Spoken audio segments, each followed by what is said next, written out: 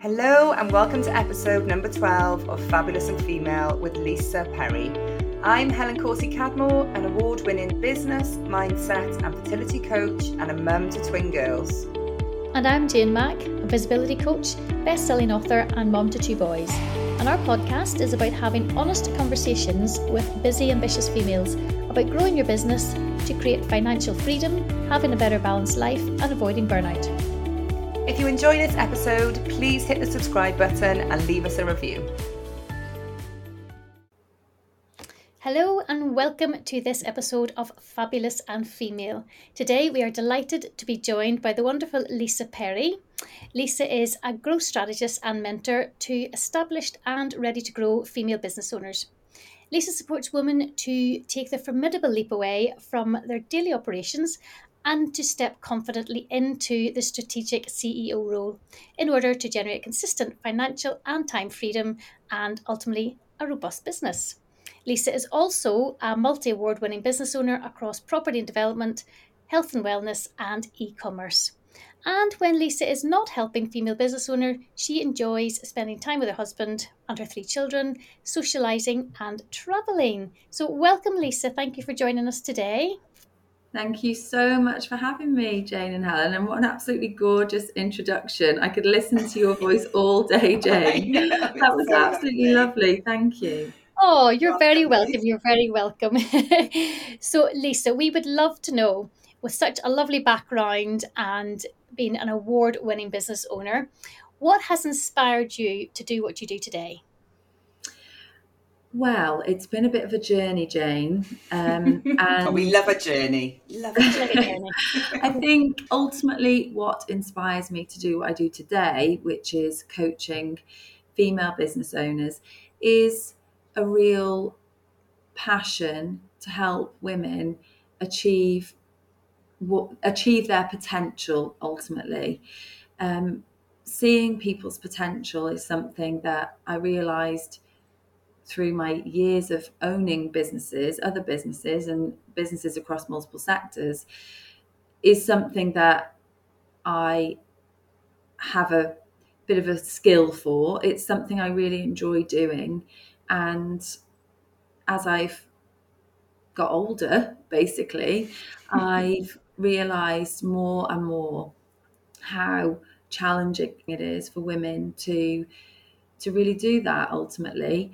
And I suppose who I'm talking about is women who are trying to start or grow a business whilst also becoming mothers. I don't work with mothers exclusively at all. I actually have several clients right now who don't have children and have lots of other responsibilities. But I think that's something that really has come to the fore for me over the past couple of years in particular, is how extra challenging it is for women. And being somebody who's never felt affected by sexism, I've never felt like I've been held back because I'm a woman. It's sort of come as a surprise to me to realise quite how challenging it can be for women. So how I kind of started really championing women was actually in my health and wellness business, when I put some of my team through some national awards, which they individually won and we won a couple of years running as a business.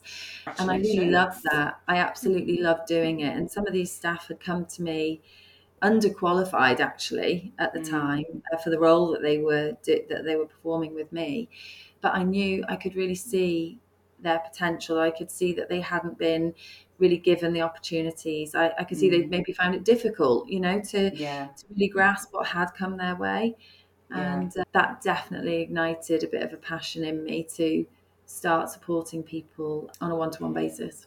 It's bringing out the best of people, isn't it? And it's a real quality, I think, that when you can see that in people as well, people don't often see it in themselves. And I think from an outside point of view, looking in, when you can see the opportunities that people can have is a fantastic quality. You mentioned the word there, challenges, quite a few times actually, or challenging. What would you say have been your main challenges throughout all your businesses? My main challenges, I think, actually, if I had to kind of sum this up, because obviously I've experienced different challenges in different businesses, but I think if I was really summing this up and being kind of critical, I suppose, of my own journey, I would say really ultimately not taking responsibility for what it is that I personally want. There's been lots of different challenges in terms of business activity, business growth. Let's say, for example, recruitment. Please share. Well, of course, I could talk about, challenges in different sectors. Healthcare businesses. I work with a lot of different healthcare providers in their private practices. It's an area that I work in a lot these days, and I coach those business owners.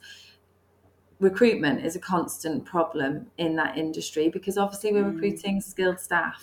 See, stock is very difficult at the moment. Prices are inflated.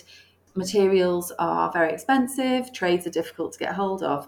In our e-commerce business, of course, my e-commerce business supplies beauty salons across the UK, and obviously lots of them have been shut for quite a long period of time. So there's lots of different challenges. But if I had to really pin down what my own personal challenges have been over the past throughout my business journey, really, I would say not really taking responsibility for what it is that I want, or sometimes even knowing what it is, and then falling into that kind of trap of sometimes I don't really want to be doing this, feeling resentful about where I am, what I'm doing. And I think really starting to take responsibility for that and getting very, very clear on what you want, why you want it, how much you want it, and what you're actually prepared to do to achieve it is a real gift if you can get to that point. Definitely. And just on that, so what changes have you made then to make things better for you? Well, I suppose, again, as an overarching response to that, I would say completely stepping into a strategic role in all of my businesses. So I rarely get sort of pulled back into daily operations in any of them these days. And that was something. How do you find that? Sorry? How do you find that? Is that something you found easy to do? I have actually, yeah. I found it easy to do once the decision was made. I think it's a very difficult transition to make for some business owners because obviously there's a level of growth that's required to support it. But it's something that I hear from a lot of my clients. I don't know if you guys hear this from any of your clients, that it's a place that most business owners want to get to if you're running a small business, particularly a service-based business. So I work with a lot of health businesses, might be physio practices, podiatry practices, large salons, larger chains of beauty salons, that sort of thing, those type of businesses. And it can be really difficult because that's a service-based business to actually fully step out of daily operations and not have that phone call saying, oh my goodness, we're really stuck today. Somebody's called in sick or whatever it may be. The alarm's going off, can't get into the building, all the doing things. And there are still challenges. Of course there are, and if any of my businesses do require me, of course, I then have the flexibility to actually help and support. These days I actually really love going into them because I like seeing my team and I like being part of it, and sometimes it's a really welcome break to actually roll my sleeves up and help. But that's the difference though, isn't it? It's your choice then to do that. Yes, and everything runs more smoothly. So I think just completely stepping into a role that I actually want to do every day, which also allows me to coach my clients, which is really what I love doing. So not just facilitating. I think a lot of business owners end up in a role where what they're doing every day is ensuring everybody else has a job and a role that they want or need, and which is good to begin with, but actually can feel quite exhausting when there's nothing. It can start to feel as though there's nothing in it for you as a person. Thanks, Lisa. Just on that, I remember when I had Tiger. So every Christmas, I used to be very much like you. I was obviously a director of a business, but I love going into the stores. I still love seeing the team, and I love getting my hands dirty. But every Christmas, all of our head office would go in and choose a store to work in, and we'd go in and be elves for the day. And we wouldn't tell which store we were going in, and we would just really get involved and just work really hard as retail staff do, flipping out. But I loved it, and that was it was an opportunity for me to sort of ground myself as well, and remember we started on the shop floor and where we got to. So but it is a choice, and I like what you said then, so thanks for sharing that. Yeah, I mean, I totally resonate with what you're saying, Lisa, because I know in my last business, it was very hard to step away from the daily ops because you're in the office every day with the everyday things going on, and your team turn to you for everything. What do we do about this? What about that? And you end up jumping in and helping all the time. And I remember years and years and years ago when I started that business, I had a business mentor through Ayrshire Chamber of Commerce, through a program they had, and I'll never forget. He always said to me that he had worked with a company, it was a plumbing company, and when he was working with the owner, and he said to the owner of it, he says, first thing I'm going to tell you to do is, he says, take that boiler suit off, put a suit on, and run your business. Because he was the owner of the company and he was out doing the jobs. Yeah. When you're talking about going into that CEO role, which is basically that, get the boiler suit off, put your suit on, and run your business. And I always remember that. I always think about that when times come, and I think, why am I running around doing all this stuff that my team can do? I think the problem is sometimes it can be scary to let go. And sometimes think, well, if I just do it, then it's done, and then I don't need to worry about it. But you're only making your life harder for yourself, aren't you? And I think there's a real decision point for a lot of business owners. Yes, it feels at some point easier to keep sort of supporting, making decisions, being the point of contact all, for every minute of the day. But as much as a business might rely on a single person, i.e. the owner, a business at a certain stage also will have the capability to run without that one person for at least a percentage of the time. And I think what actually happens in owner-led businesses is that the owner, although we may say we don't want to be here every day, or we've got so much work to do in the office, we shouldn't really be on the reception desk, or we shouldn't really be cleaning the room, or whatever it is that they're doing, and we've all done. There's often a really big element of indecision there from the business owner's point of view. And the indecision really, I think, comes from fear of, I do say I want this. I do say that I want to work from home 3 days a week. But really, I don't actually know what that entails. I don't know if the business can afford it. I don't know if my staff really can hold the fort. I say they can, or I kind of moan that they should be able to. But actually, I'm not doing anything about putting them in that position. I haven't communicated with them what I really want. I don't know how they'd feel about doing it on their own. I don't know if I actually want to stay at home, because actually I'm not particularly organised with what it is that I'm doing. I say I want to do all my own bookkeeping, but secretly I have no idea what that entails. Do you know what I mean? So actually, there's usually a real their own bookkeeping. Oh God, I know. An example. It's about I need to coach that out to them for sure. Yeah, absolutely, of course. But there's things that people, as business owners, we say we want to do, but there's usually an element of indecision there, really, because if you handed that opportunity to a business owner on the plate, and I know a few years ago, if I'd have been offered that opportunity, I think I'd suddenly would have thought, oh, so what does that really look like? What does that mean for me? What am I actually going to need to produce if I'm doing that? And then all the ifs and buts about the practical day to day. Yeah, no, absolutely. And I think definitely it's that making those decisions is it's quite a hard thing for a business owner to make those. It takes a wee bit of practice and a bit of work at, and as you say, it depends on your team, your staff, and everything. So yeah, there's a lot goes into it. Lisa, what would you say over the years and across obviously your many different industries of businesses, is there anything that you would do differently looking back? Yes, I would. I would have taken action sooner to make the businesses, my position in the businesses, what I wanted it to be. Mm-hmm. Yeah, that's that. And do you know what? Yep. For you to say that now as well, I think it's not brave isn't the right word, but I completely get it. It's making that decision and what could have been different.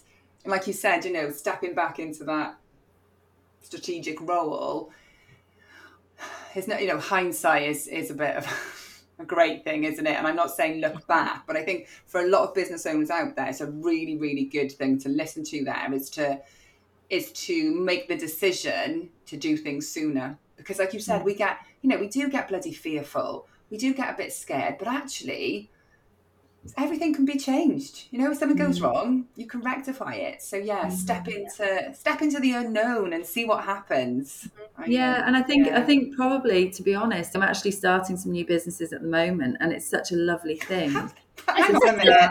How many more businesses can you actually run, Lisa Perry? Well, this is the thing, once you know what you want to do or how to do something, it's actually a wonderful point to be at, to sort of start again, and you move a business into a comfortable position so much faster, and that's a wonderful place to be.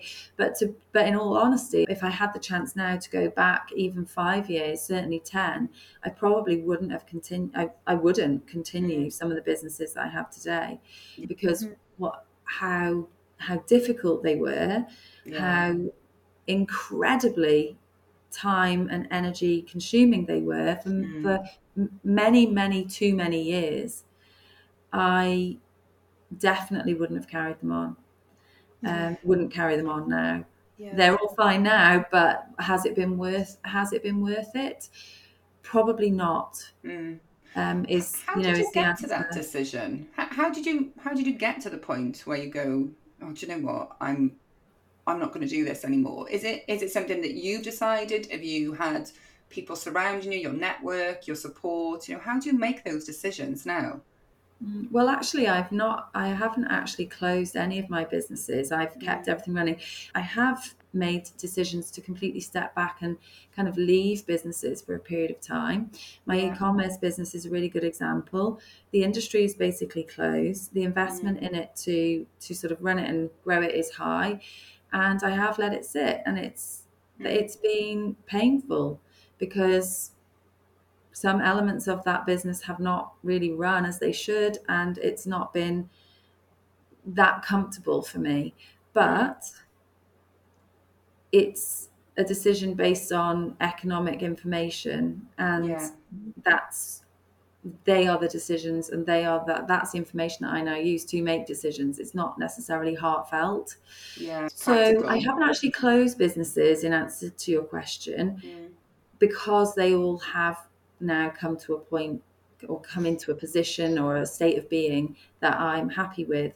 If I went back 5 years and I knew what I know now, I would have certainly closed one of them.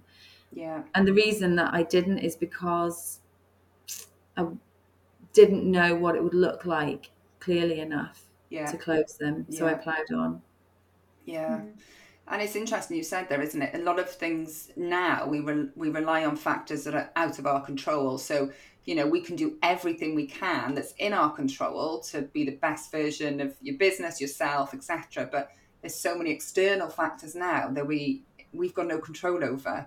So I get it. It's a difficult one. It is. So you mentioned about time and energy, and you come to a place now where you're in a good place, so you can make sort of strategic decisions and step back.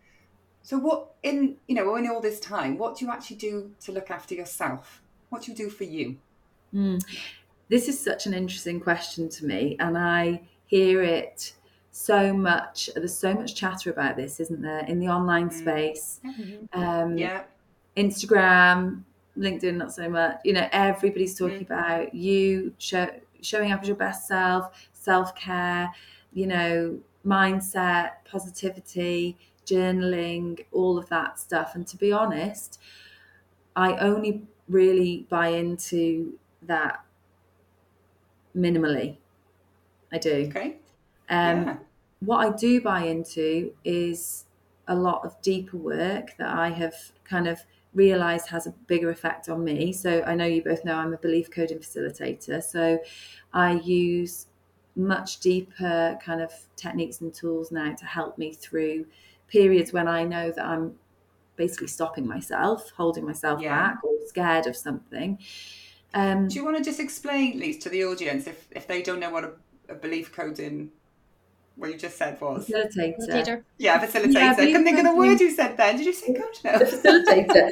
Yeah, it's a nice word actually, because it's not kind of, it's not a coach. It's not. Yeah. What I do is I hold space using various techniques for my clients.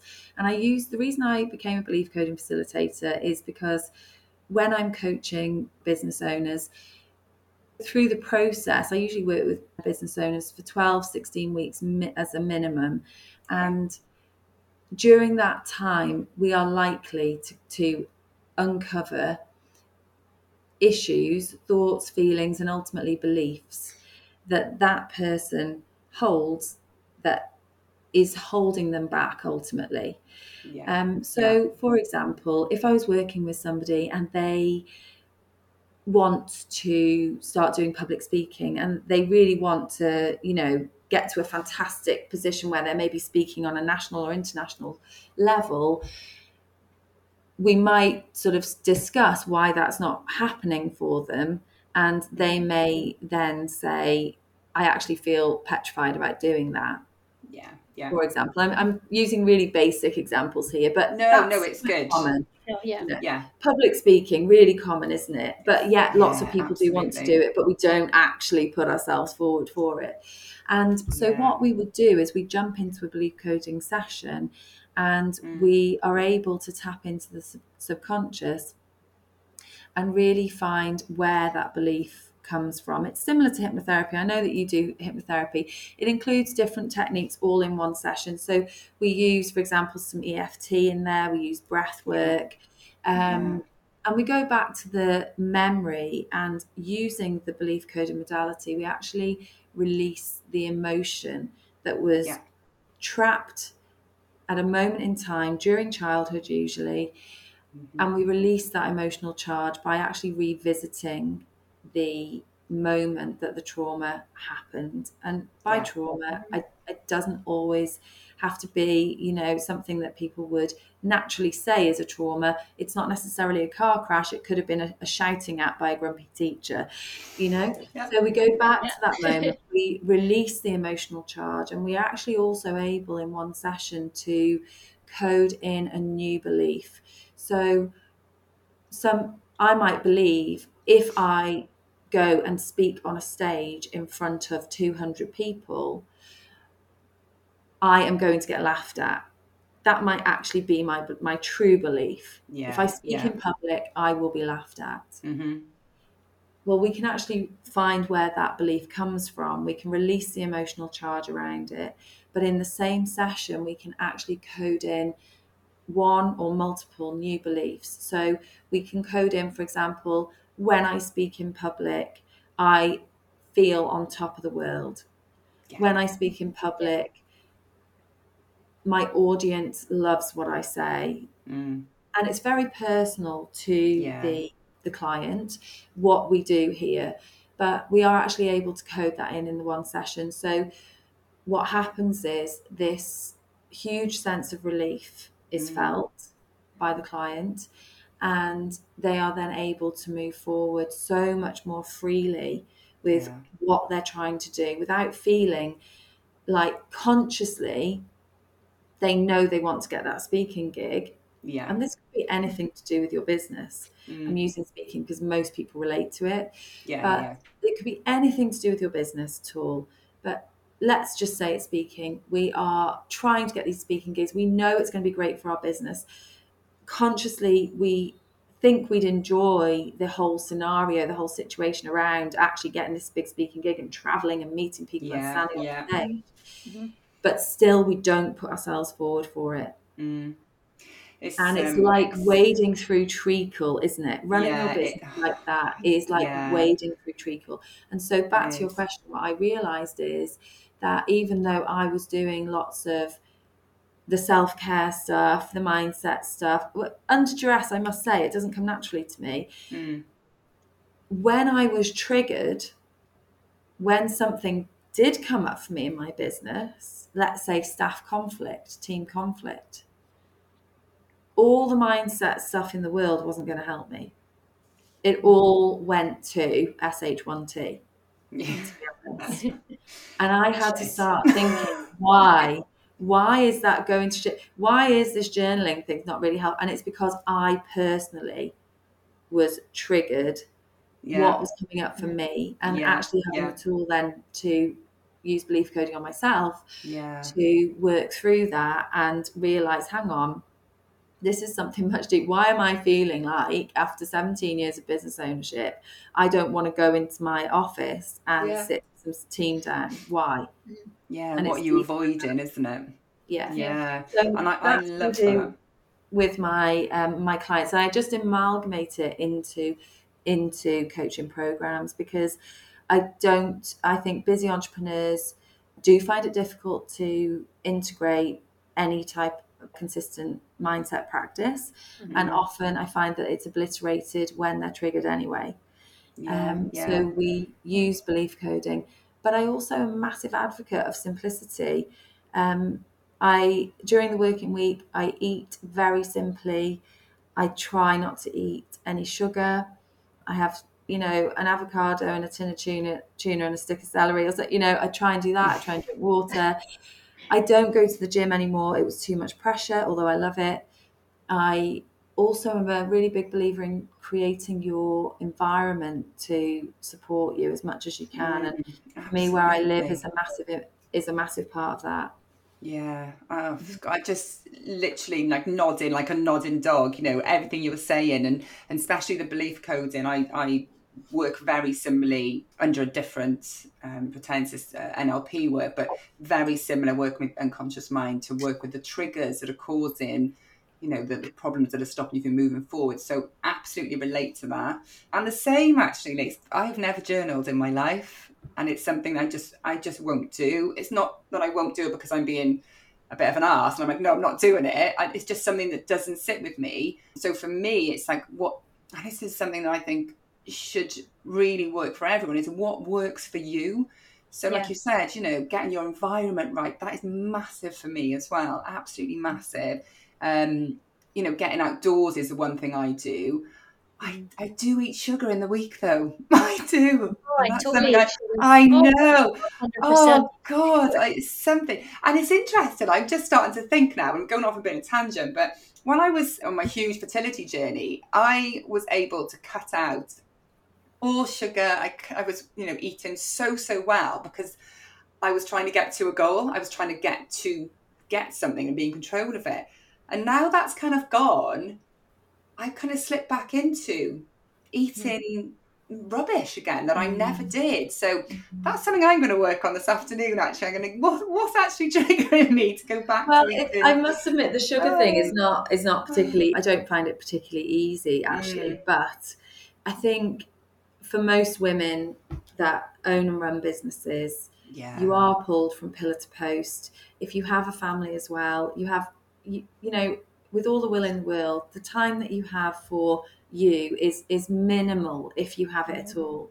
And so I think, as much as there are so many things that you can do, also having those options can make you feel like you're failing at doing them in the first place. So I think anything that you can do to make your life as enjoyable, as simple, and as supportive to you as you possibly can is a good thing. And yes, sometimes I think that does actually include being firmer with yourself. I don't actually think that all the time it's okay or good even to say, listen, it's going to be such a tough day, go and buy a packet of chocolate digestives and everything's going to get better. Because I don't know, it does make you feel good for half an hour though, doesn't it? Ultimately does it? This is my question. Does make things better. In fact, ultimately does it though? I love digestives as much as anybody, but the sugar slump, the extra couple of pounds that you probably gain even in a week by doing that, ultimately we beat ourselves up. Ultimately it leads to us feeling like we're failures. Ultimately we don't like it. And so I think this kind of goes back to my whole point about decision. And for me, trying as much as I can to eat super healthily in the week is a decision that I've made based on some health issues that I have, for one, but also based on the fact that I don't like it when it's the weekend and I have a social event and I honestly feel like a beach ball because I sit down a lot for my job. I don't like that. I don't like the sugar slump. I don't like the fact that I've done it. That I have sat and eaten a pat. I don't like that. So it actually comes back to decision again, which is what do you really want? How do you really want to feel? What do you want your body to be like? And it really, it is just about the decision. Absolutely. And for me, it's very simple. If I have to run out of the house, I literally grab an avocado, a hard-boiled egg. I do have hard-boiled eggs in the fridge, a pot of hummus, a thing of celery, a bottle of water. I do drink coffee, and that's how I try and live through the week. Sometimes I have a glass of wine because I want to feel like a grown-up, and I do try to do that too. But it's just decision. And then I look forward to you saying, Helen, about goals. I think a goal in terms of how you look after yourself during your working week it's great to have a goal from that point of view. I'm not a huge fan of goals per se, but for you, it's good to have a goal. I always base my eating on social events, and it helps me. Interesting. Yeah. When I get to a social event, I've got, we're so busy at the moment socially, I just say, keep going to this social event, and then I do let my hair down, and I really love food and I love wine and I enjoy it. I really enjoy it so much more than I do when I'm just stuffing my face all week. Yeah, absolutely. Food is a really huge interesting. One. It is, yeah. Food. And that's the thing, isn't it? You've got to do what works for you. And some great tips though in there. Thanks for being so honest on that, Lisa, as well. Oh, I can't think about food now though. As always. You were just saying, Lisa, you're already starting with other businesses. So what direction are you actually heading in at the moment with your businesses? I suppose really everything that we're doing now with the businesses is changing the businesses we have or expanding and diversifying the businesses to create businesses that really do just run from a management model. So although I am in a management, I suppose, position at the moment, we still own and run the businesses. So it's really looking at how we can become even more hands-off with all of the businesses and stepping back further, which also will allow more expansion, because obviously if you are owner operator of individual businesses, it can be difficult to expand. So we really are just looking at how we can become more hands-off. For example, in my property business, we flip property, we buy, renovate and sell in a short space of time. We have a model that has worked really well for us over the past 5 years.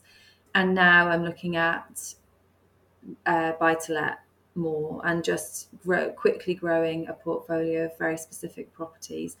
Even though our model works very well, over the period of each of the projects, they require heavy management.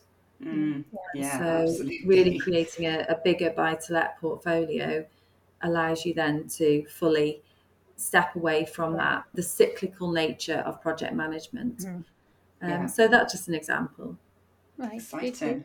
And was that one of the things you said, you're starting new businesses? Was that one of the new businesses you were looking to start, the buy-to-let?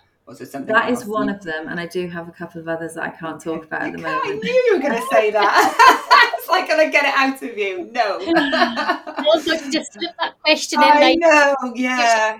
Tonight. Pretend we're not recording, hey?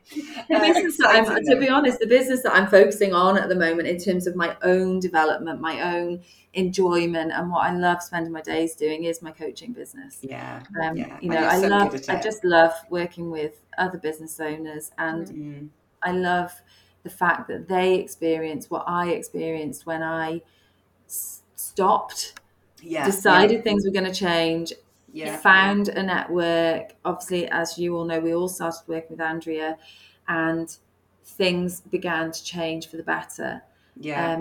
Or not necessarily for the better. Things weren't awful, but they started to go in the direction I wanted them to go in. And I just love the fact that that can happen for anybody who makes the decision to make it happen. Yeah. Great.